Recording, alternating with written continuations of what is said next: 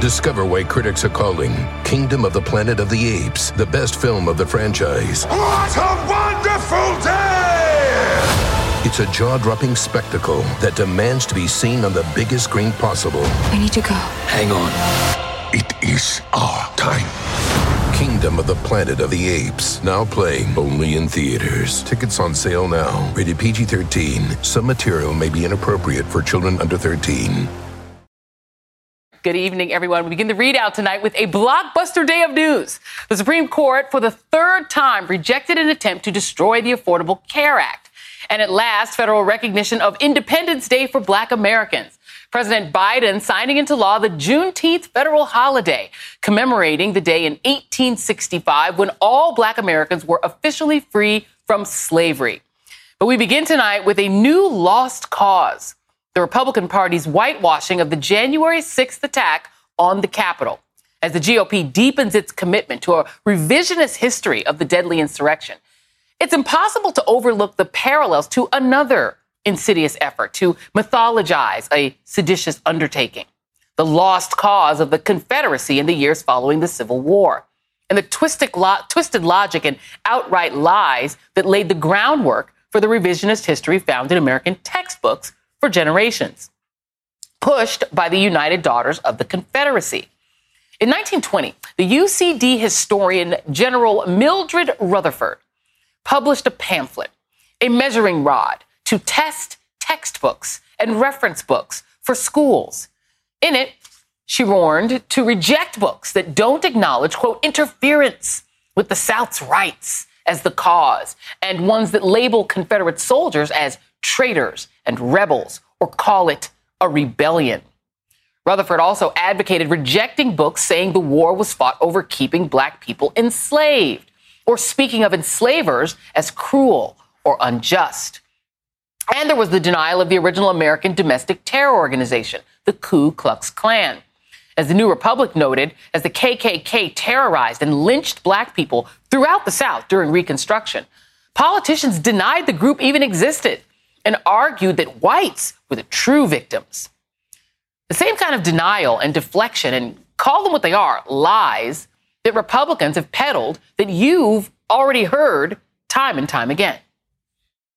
It was Trump supporters who lost their lives that day, not Trump supporters who were taking the lives of others. There was no insurrection, and to call it an insurrection, in my opinion, is a bold-faced lie. If you didn't know the TV footage was a video from January the 6th, you would actually think it was a normal tourist visit.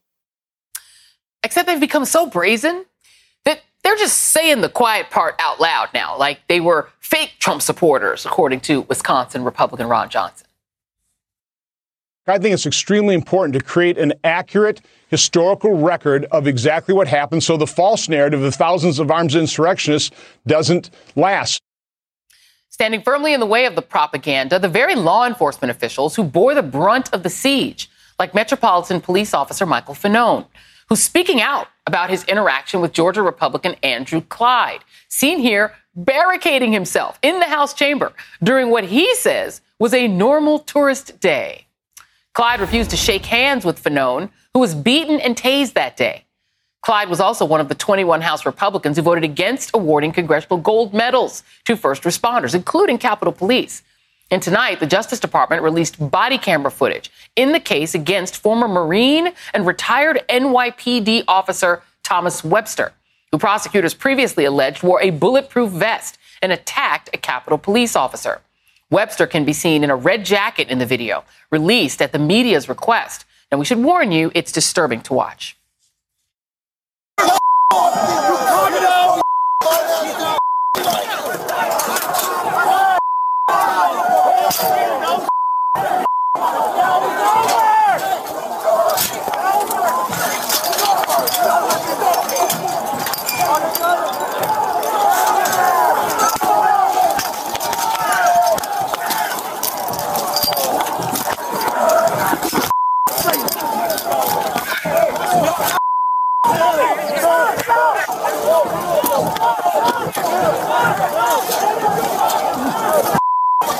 Wow, that's some aggressive tourism. Joining me now is Jason Johnson, professor of journalism and politics at Morgan State University, and Charlie Sykes, editor-at-large for The Bulwark and an MSNBC columnist. And Jason, I'm going to go to you on this first. This morning, as I was preparing to chat with my wonderful executive producer, Tina, for our sort of daily morning call, it just was hitting me as I'm thinking, where have we seen this narrative before? Where you have an insurrection against the United States government that then is attempted to be covered up by the people who did it and the people who support them and the politicians who support them by either saying it didn't happen, it wasn't so bad, it was actually positive. It's literally a replay in a lot of ways of what happened after the U.S. Civil War, what Republicans are doing now. What do you make of that analogy?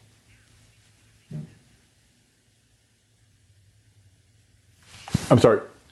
Oh, do we have you, Jason? Do I have you? Yeah. Okay, I'm going to go to Charlie. Charlie, I'm going to throw the same question to you because it is interesting to watch kind of the same thing happen centuries later.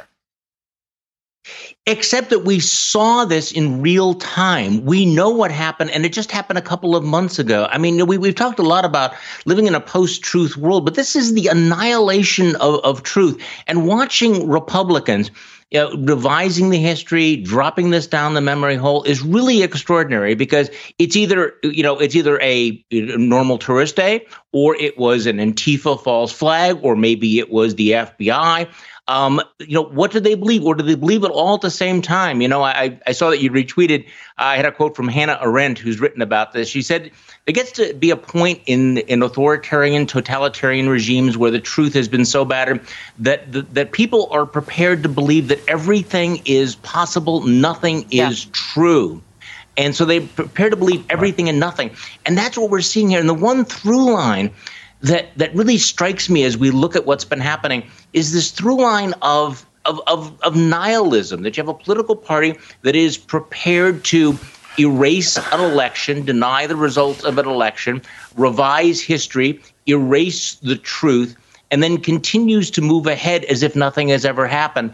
And that's why the videotape that you just played is so important. This is what happened. The denial is truly extraordinary. I won't say that it's unprecedented, but we live in a world in which to have politicians like Ron Johnson and others say that this was just a normal, walk in the park, requires people to basically shut down every one of their critical sensibilities. So your historical analogy is interesting, but I think we're seeing something that we've never actually experienced in real time like this. Well, and the difference being, Jason, that at least in the case of the Civil War, it was after Reconstruction crumbled, right? That's many decades later. In this case, they're literally like 6 months later, they're going to pretend it didn't happen. Let's play that video again as we talk about this with you, Jason. In the case of this denial, not only do you have video that we all watch live, and now we're getting more and more video. This is new video that's come out. You also have all the indictments in which the people who did this are saying, I went there for Trump. Trump lied to me. I did this for him. They are self-identifying as what they are. Your thoughts, Jason? Yeah, they're literally screaming about this. But I'm old enough to remember, as everybody else in the panel, this isn't new. Dick Cheney lied to America and said that there were weapons of mass destruction when there weren't any. And then when people would show video, you said there were weapons of mass, he would turn around. I mean, this kind of blatant lying by those who seek power is not new. It's not shocking. It's not unprecedented. What is dangerous about what's happening now is usually these are lies that had to do with something happening abroad. Usually these are lies that had to do with something that was apart from the American people. They're lying about something that is having a daily impact on every single person's life in America. That is what's so dangerous. And we have a party that is not only committed to the lie, because they've been committed to lies before, but they're committed to a lie that could result in people dying. That's what's dangerous. What Representative Clyde's doing, what Ron Johnson's doing, they are setting the groundwork for the next attempted coup that will result in someone being hurt, and then they're going to pretend that didn't happen too. I guess if the insurrectionists had gotten in and hung Mike Pence, they would have said, yeah, Antifa did it. But because they weren't able to get Mike Pence this time, I guess it was in the FBI, false flag event. Or they would have said he brought it on himself for not being loyal enough to Trump. I mean, the worry here is that there's almost nothing that wouldn't be said. I mean, you have Madison Cawthorn out there essentially bigging up the Viet Cong at this point. It's the Republicans flipping everything they used to believe on their head. It's as if they were saying, well, maybe Al-Qaeda had a point. If anyone had said that after 9/11, you would have thought that they would need to be committed. But they're basically doing that. Let me play for you Officer Michael Fanone, because he, to me, has been the most compelling, sort of one of the most at least, but if not the most compelling sort of testimonies, because he's refusing to shut up and disappear, which is Nicole Wallace said earlier, they want him to disappear. Here he is not disappearing. This was him talking this morning. These lawmakers on Capitol Hill, they feel like they could say whatever they want and they're never going to be held accountable for those words. Well, your words have consequences, Congressman. You're lying about what happened on January 6th. And I'm going to be there to confront anyone who lies about January 6th. And I'm not here to make this a political issue. It just so happens that one party is lying about, what thousands of officers experienced that day on Capitol Hill. I'm going to confront anyone that lies about that day. Charlie Sykes, this morning, Adam Kinzinger, who ratified what happened and testified to it as well, a Republican, he said that guy used to be a Republican, that he was more on the Republican side if he was political at all. How do Republicans think that they can get away with refusing to shake the hand of a police officer who protected them, of turning on police, of turning on everything they supposedly believed in? Do they think that's going to actually work in their districts? Does this Andy Clyde think that's going to be popular in Georgia? Is that possible, that those people hate police now because, they don't love Trump enough? Well, I think what they're counting on is that people won't hear about it, that if you have a 24/7 diet of, say, Fox News, you may never hear that story. But 2 points.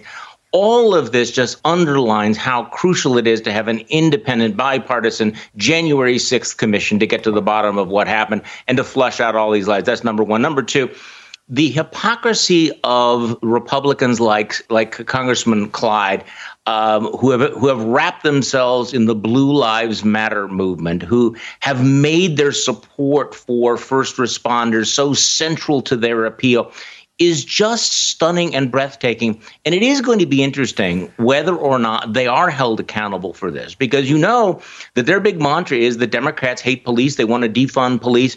And here you have a political party that is turning its back on police officers who quite literally laid down their lives to protect their rear ends and will not even shake their hands. So it is the contempt, the personal contempt, that is so striking here, but in the context of a political party that has just abandoned law enforcement when it comes to this. And by the way, you mentioned Madison Cawthorn, Congress, one of the trolls who's now in Congress, talking about the under the Second Amendment, we can resist the federal government, and if you don't think that we can with small arms, what about the Viet Cong? This is the kind of rhetoric that I do think also people need to be held accountable for. Who does Congressman Cawthorn suggest that people shoot? More police officers, soldiers, Marines, Secret Service agents, elected officials. He's talking about the Viet Cong, who killed American soldiers and Marines as the model for what insurrectionists in this country might do to their own government. Yeah. Joy, it's easy to get numbed, but there is nothing normal about this. He named the Marines and the Army. He basically bigged them up and named the Marines and the Army as the people who got taken apart. Jason, Dino Badala has a great column out where he says that, we should just start talking about this as terrorism. It obviously is. Right. But if that is the case, then that makes Republicans at this point terrorist sympathizers, because and willingly so. Joy, I remember 4 years ago saying, at this time slot, 4 years ago, saying after Charlottesville that Donald Trump is a terrorist sympathizer. The way that he talked about what happened in Charlottesville was like, the guy's a terrorist sympathizer. And the Republican Party, which at that point was still somewhat divided on what happened in Charlottesville, has pretty much become hook, line, and sinker in favor of a white nationalist takeover of the country. these people are terrorists, they're terrorist sympathizers, they're trying to cover for them. So that part, I think, is really obvious. There are clowns out there. You've got your Marjorie Taylor Greens. I can't take anything that Madison Cawthorn does seriously because the man punches trees. It's a crazy viral video. I can't respect the man. There's a lot of crazy Republicans out there. But the issue is that the core of their party, their actual intellectual leadership, like Mitch McConnell, like Ted Cruz, they too are terrorist sympathizers. And they too are serious about empowering the kinds of outside organizations that one day want to take over this country and kill anyone who does not believe what they want to believe. So, yeah, I agree with Dean. We have to sound the alarm. The president has to take these people seriously. They have to be held accountable because they're not going to stop until they take over the country or die trying. Yeah, and Mitch McConnell, because people like him are willing to suborn terrorism in exchange for power. Go back, everyone, and read the way that former Confederate soldiers behaved back then in the 1870s through the 1920s. It's exactly the same way that they're behaving now. Jason Johnson, Charlie Sykes, thank you very much. And be sure to tune in tomorrow. I'll be joined by Sandra Garza, longtime partner of fallen Capitol Police Officer Brian Sicknick. Looking forward to that conversation. But up next, Joe Manchin wants to single-handedly decide the future of voting rights for people of color. He's making major concessions to Republicans, which could portend very bad things for other Democratic priorities. Meanwhile, the heat might be getting to tonight's absolute worst. He's apparently got bigger priorities right now than keeping his constituents cool. And it was an historic day at the White House. Juneteenth has been known by many names: Jubilee Day, Freedom Day, Liberation Day, Emancipation Day, and today, a national holiday. Republicans claim they support the holiday while simultaneously passing laws to make sure your kids can't learn about it in school. The ReidOut continues after this.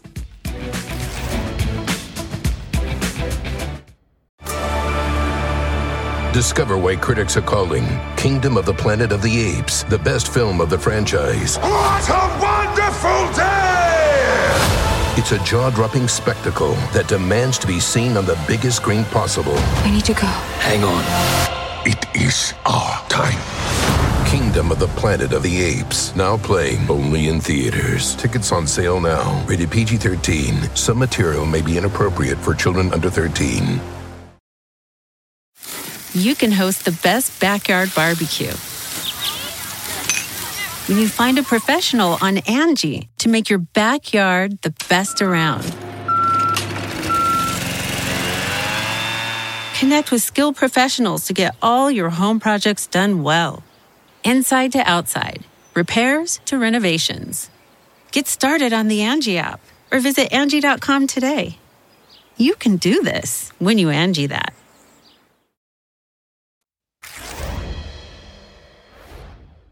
We know a lot of backdoor deals are happening all across Capitol Hill. Hey, we've seen House of Cards. But this week, we got a rare glimpse into the shady underbelly of GOP politics with leaked audio released by The Intercept, featuring Senator Joe Manchin earning billionaire donors to persuade Republican Senator Roy Blunt to back the January 6th commission, in part to save the filibuster. I need to find 3 more good Republican senators that'll vote for the commission so that at least we can tamp them down to where people say Republicans won't even do the simple lift. Common sense of basically voting to do a commission that was truly bipartisan. So once that people, and it just really emboldens the far left saying, I showed you, how's that bipartisan working for you now, Joe? On the call, Manchin also specified some objections to the For the People Act, something we learned more about today when he released a wish list of changes to the legislation, which included making Election Day a public holiday, banning partisan gerrymandering, but requiring ID, a list, to the surprise of many on the left, that voting rights advocate Stacey Abrams appeared to support. But as we know too well, Republicans gonna Republican, with Senator Mitch McConnell flanked by GOP senators vowing to block any legislation, which Senate Majority Leader Chuck Schumer says the Senate will vote to advance on Tuesday. Joining me now is Michael Harriot, senior writer for The Root and author of the upcoming book, Black AF History, the Unwhitewashed Story of America, which I cannot wait to read, and Jonathan Cott, Democratic strategist and a former senior advisor to Joe Manchin, who's now with Capitol Counsel. Let me actually start with you, Mr. Cott, because there's been a lot of skepticism about Senator Manchin's role, to be honest, and whether or not he's playing above board. That Intercept audio makes it certainly sound like what he's doing is looking out potentially for the future job prospects of Republicans, trying to sort of pad and pave their way with wealthy donors as a way to do the sausage making of making a deal.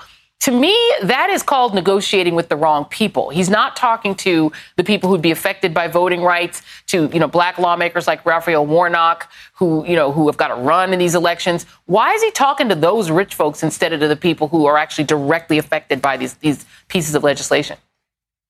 He's certainly talking to the people directly affected by the legislation. The thing I found out after a couple of weeks working for Joe Manchin, and certainly after 7 years, is he will literally talk to anybody. His phone does not stop ringing. Mostly, I would say 90% of the time, it's from 304 numbers in West Virginia, because if you've met Joe Manchin, you probably has the cell phone number. But he will talk to anybody. That was 1 hour of his day. I'm guessing he spent another 15, 16 hours of his day talking to other people. He works both sides of the aisle. He's talking to his moderate Republican friends. And that paid off this week when you saw an infrastructure deal come together. So I don't think he's talking to one group of people and not the other. It's just an example of him literally talking to everybody.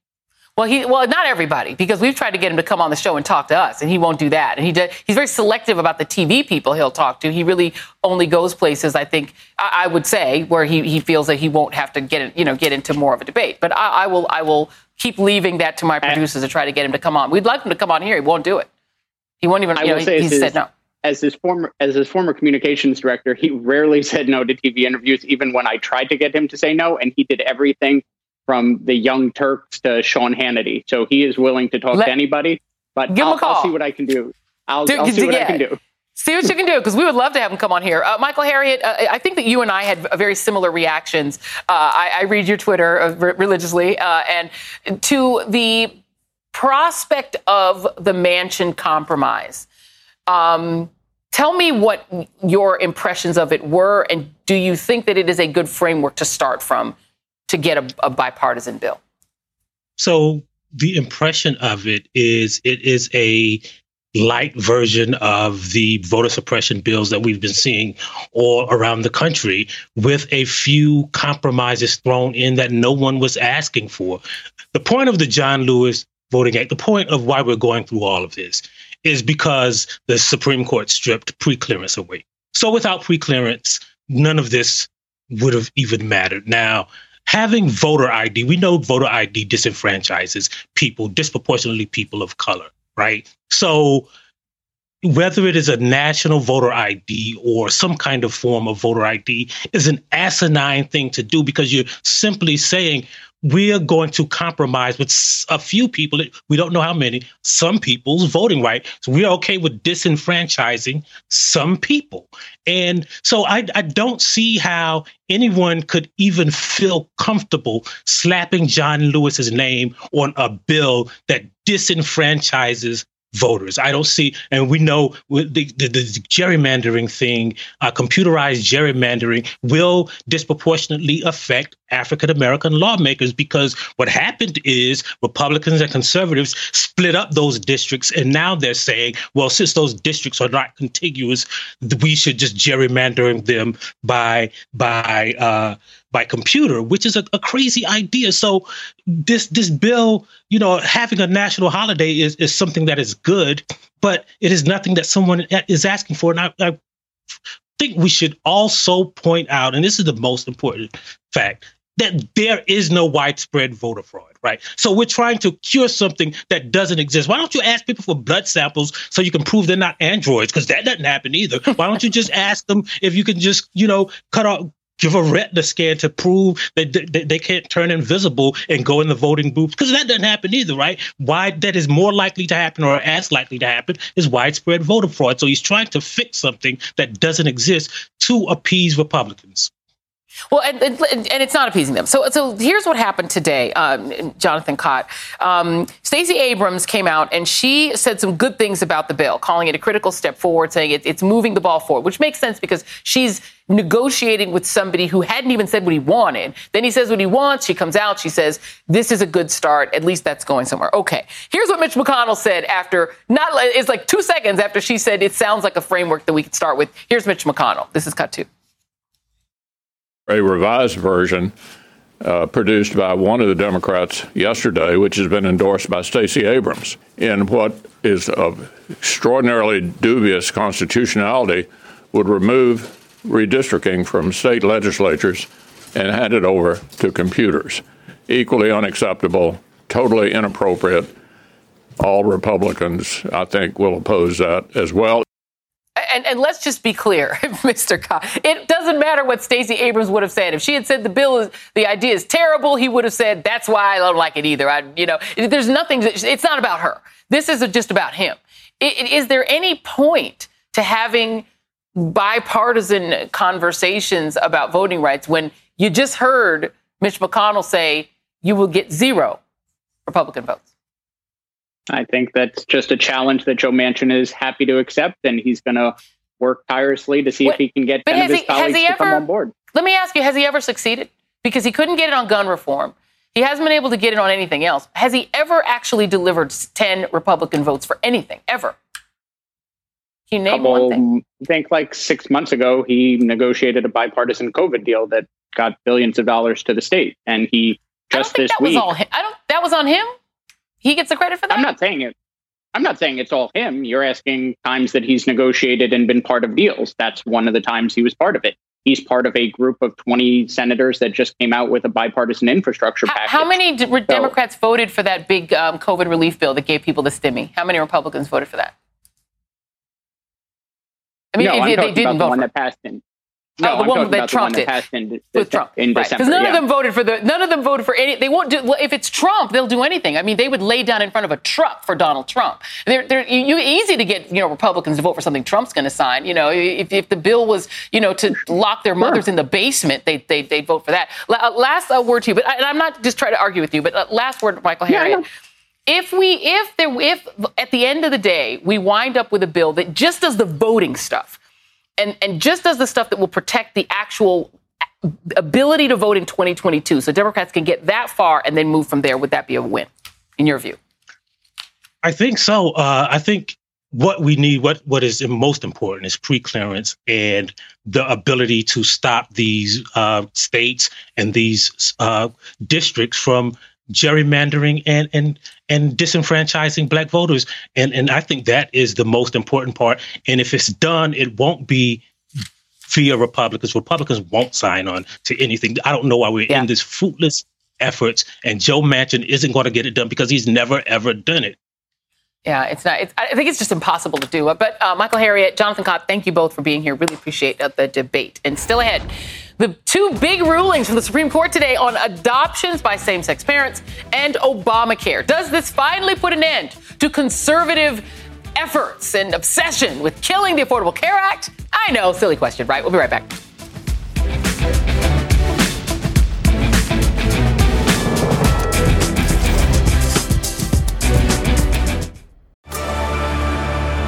Discover why critics are calling Kingdom of the Planet of the Apes the best film of the franchise. What a wonderful day! It's a jaw-dropping spectacle that demands to be seen on the biggest screen possible. We need to go.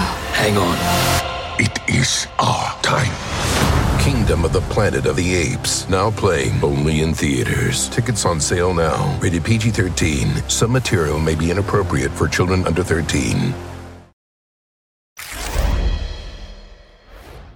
Killing the Affordable Care Act has been the great white whale of the Republican Party.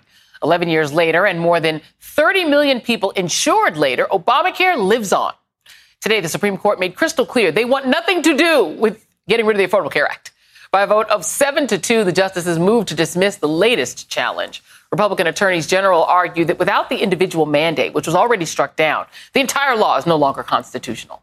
The justices didn't actually rule on the question of constitutionality. Instead, they found that none of the states or individuals challenging the mandate had the legal standing to sue. In a separate ruling, the court unanimously ruled in favor of a Catholic charity that wouldn't allow same-sex foster parents. While it was a loss for LGBTQ advocates in Philadelphia, it was a very narrow ruling that only applied to the specific case without larger implications for future cases. The narrowness was a surprise for court watchers, given the conservative majority's string of favorable rulings on rulings for religious minorities, carving out essentially a protected class. And joining me now is Dr. Kavita Patel, former Obama White House policy director, and Sasha Buchert, senior attorney for Lambda Legal, the oldest and largest organization dedicated to advancing the civil rights for LGBTQ people and individuals living with HIV. Thank you both for being here. I want to start with Kavita Patel on Obamacare. President Obama had this to say. He says the ruling reaffirms what we have long known to be true. The Affordable Care Act is here to stay. Now we need to build on the Affordable Care Act and continue to strengthen and expand it. Getting rid of that, landmark 100 years in the making reform to health care has just literally been the obsession of Republicans for a long time. 3 times and they're out. What does it mean for health care in this country that it has stood the test of time? Yeah, Joy, I think it means that everybody wants to have accessible health care that's affordable. I don't think that's even a partisan thing to say. I think everybody kind of unanimously say that. How we get there has been this insane kind of division. And I'll be honest, ever since Republicans kind of started with their mantra of, repeal Obamacare and kill Obamacare, I thought that this was, surely they're going to come up with something that's better. And never in 10 years since then have I seen even one provision that could amount to something that I could objectively say improves upon the healthcare of Americans. So 3rd time's a charm. As the president himself said, this is a BFD. I can't emphasize enough how much I want to move on, because we do have a lot of work to do. We've got to repair the healthcare system. We have disparities that persist. We have people who are dying who do not have access to Medicaid because their states have decided to block attempts to expand access. So, the president's right, President Obama's right, Senator Schumer, Pelosi. I hope they all make good on that in Congress. Yeah.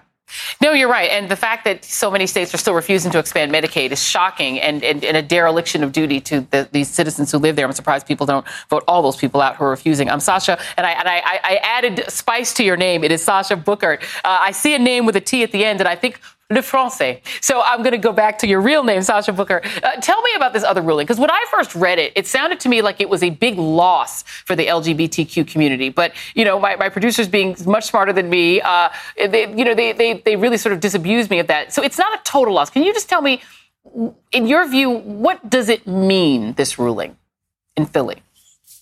Yeah, it's troubling. The ruling is very narrow and focuses specifically on the contract at issue in Philadelphia that allowed for an exception for the non-discrimination rules that were in place. But it only applies to that specifically. So I think what's most important to keep your eye on here is the fact that this is to focus on what this does not do. This does not create a general gaping license to discriminate for religiously affiliated entities that choose to discriminate against LGBTQ people. We know every child deserves a family. We know that there are over 400,000 kids out there in the foster system. And we know that same-sex couples are 7 times more likely to adopt than other couples.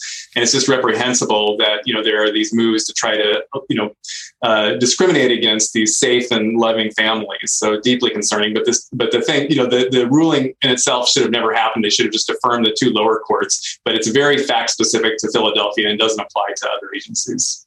And just for those who don't follow SCOTUS stuff, it was a unanimous ruling, which was also seemed surprising. And it means that people, were you surprised, by the way, that it was unanimous? I'll ask you that. Yes, I was. We expected to see at least a couple of dissents in the case. I think that, again, because of the specific narrow tailoring to the specific contract, I think that that's probably why it was unanimous. We were surprised. And, Dr. Patel, the thing that sort of connects all this together is there's all this litigation about the human body that's happening, right? What one can do to one's own body and for oneself that winds up in the courts. It's an uncomfortable thing for a society to be able to do, whether or not you can actually get health care, whether or not you will have to, go bankrupt in order to treat yourself if you have cancer, whether or not your state can provide you with health care, whether or not you can have an abortion, whether or not a trans child is a fully, human child who can do all the other things like children get to do at school. Does it make you uncomfortable just as a physician that so much of this bodily autonomy is under the auspices of 9 unelected people? Yeah, it's concerning when you think about how much of reproductive rights, women's health, to your point, LGBTQ health, we have had to kind of leave up to the courts. I mean, Joy, we've had to do that on the basis of race, too. I mean, we're dependent on these interpretations. And you'll recall some of the previous Supreme Court decisions about the ACA had to do with religious organizations not wanting to provide birth control or reproductive services. As a physician, it troubles me greatly that all I try to do is look at the person in front of me and their health. And it troubles me incredibly that not just 9 justices, we're seeing state legislatures who have zero kind of legal or healthcare background getting into this. And that actually is even more concerning. And you're seeing this play out now in every single state. And it aligns, Joy, with the same states that want to take away voting rights. It's taking away rights from all of us, including me as a doctor who wants to take care of the person in front of me. And yet guns, as many as you want, everywhere you want. It is a strange era. Dr. Kavita Patel, Sasha Buchert, thank you both very much. And still ahead, Pulitzer Prize-winning author Annette Gordon-Reed is here, and she will join me to talk about Juneteenth becoming a federal holiday. But first, a Republican governor pursues his dream of becoming Trump 2.0, regardless of what's best for his state's residents. Tonight's absolute worst is straight ahead.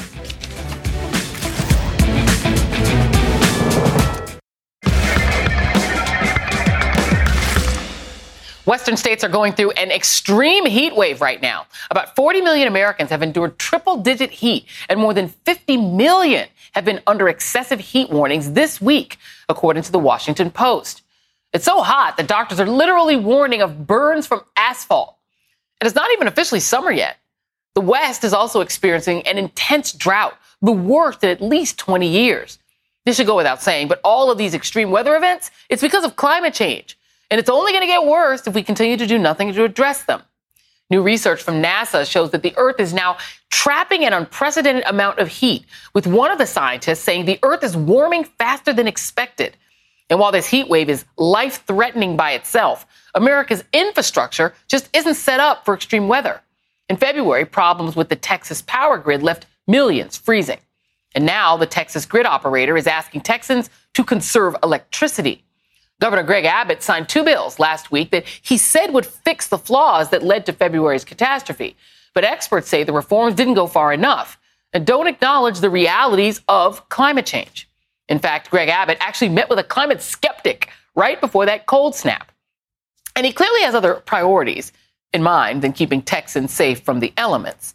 Along with passing the 1836 Project last week, which glorifies the year that Texas got its independence from Mexico so they could keep owning slaves, he also signed a bill banning critical race theory, which is not even being taught in Texas K-12 schools, and one that would ban abortion if Roe v. Wade is overturned.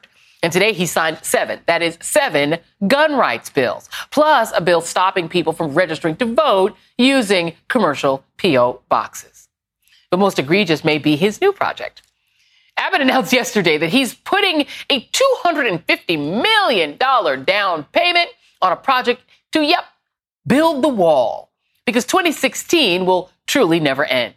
And he's not just spending tax dollars on this project, he's also asking Texas to donate to the project and volunteer their land for construction. Not to mention that he still hasn't given direct relief to the Texans affected by February's power crisis.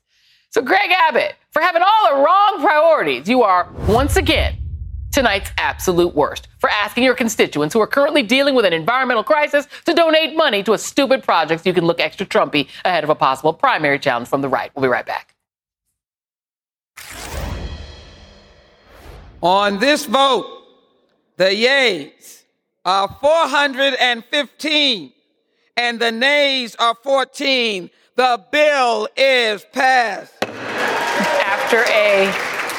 After a hard-fought effort, Congresswoman Sheila Jackson Lee presided over a vote in the House last night that was years in the making. The vote to designate Juneteenth a federal holiday. Celebrated on June 19th, it commemorates the day in 1865 that all Black Americans in every corner of this nation were officially free from slavery. And while the bill passed overwhelmingly in the House, there were still 14 Republicans who apparently didn't think that that landmark occasion was worth commemorating with a federal holiday. Today, President Biden signed that legislation at the White House, officially making Juneteenth the 12th federal holiday to be recognized in this country and the first since Martin Luther King Jr. Day was established in 1983. And here's the president. By making Juneteenth a federal holiday, all Americans can feel the power of this day and learn from our history. Great nations don't ignore their most painful moments. Great nations don't ignore their most painful moments. They don't ignore those moments in the past. They embrace them. While Juneteenth will now be commemorated nationwide, there's a catch. In some red states, it could soon be illegal to teach what the holiday is all about. That's because Republican state legislatures in a dozen states are now aiming to dictate how historical and modern racism in America are taught. That includes the state of Texas, where Juneteenth was first celebrated. Governor Abbott signed a law this week intended to ban critical race theory from being taught in public schools, even though it's not being taught in any K-12 curriculums anywhere, including in Texas. Joining me now is Annette Gordon-Reed, history professor at Harvard University and author of On Juneteenth, which I was just kicking myself that I didn't bring with me so I can get it signed. I have your book. I did a Barnes & Noble run recently and got a copy.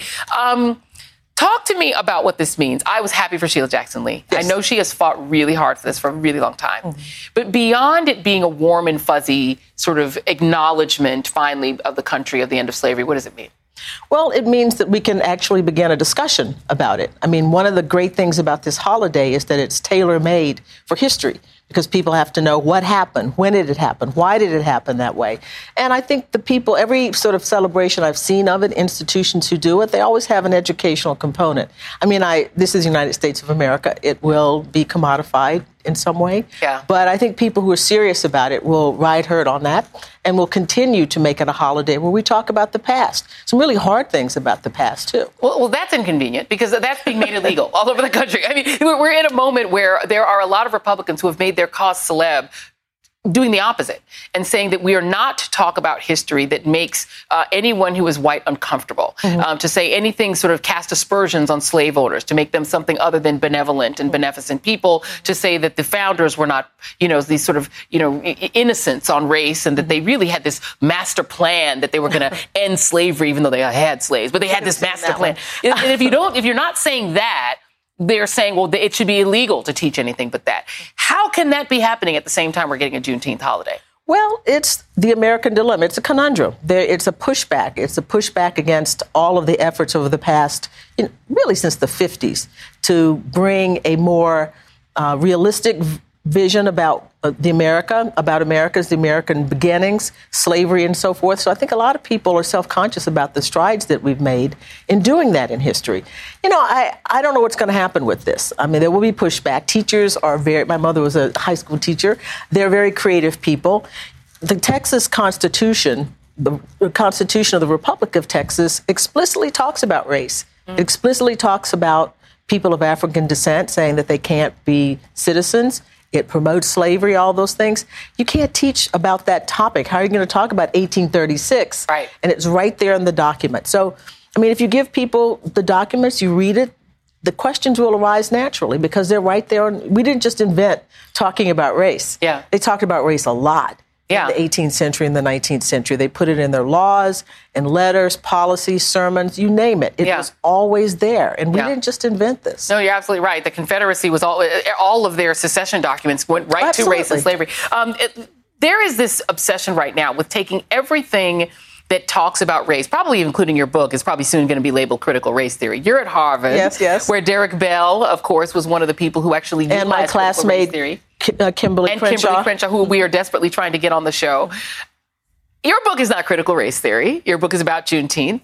But they're trying to label everything that makes them uncomfortable as a critical race theory. This is a guy named Christopher Rufo, who's at a conservative think tank, at a conservative think tank. And he says the goal is to have the public read something crazy in the newspaper and immediately think critical race theory. We've decodified the term and we'll recodify it to annex the entire range of cultural constructions that are unpopular with Americans, basically using critical race theory as a brand name. Oh, absolutely. It's a distraction.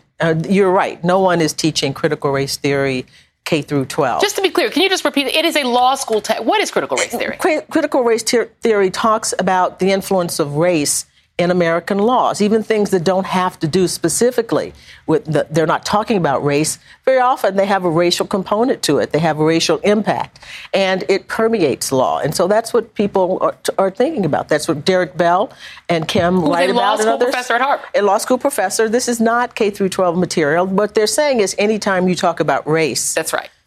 You're talking critical race theory. Critical race theorists talk about race, but not everybody who talks about race are critical race theorists. And Fox News has mentioned critical race theory nearly 1,300 times in the past 3.5 months. This is now going to be used to get out the vote in 2022. Absolutely. And as an historian, it seems like a perversion of the idea of history to just take something and slap a label on it that isn't even true. Well, it does, but it happens all the time. Yeah. I mean, people use history in that way or seek to use history for political ends, and they see that this is an inroad into making inroads into, making people frightened about the new inclusiveness and new understandings about history. How are you going to celebrate Juneteenth? I'm going to have red soda water. Okay.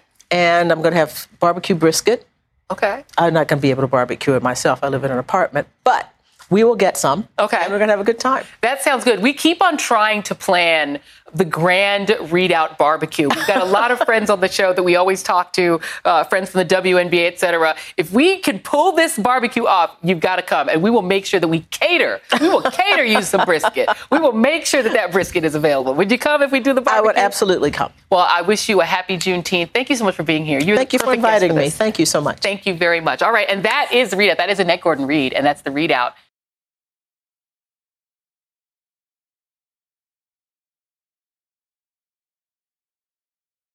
You can live out your MasterChef dreams when you find a professional on Angie to tackle your dream kitchen remodel. Connect with skilled professionals to get all your home projects done well. Visit Angie.com. You can do this when you Angie that.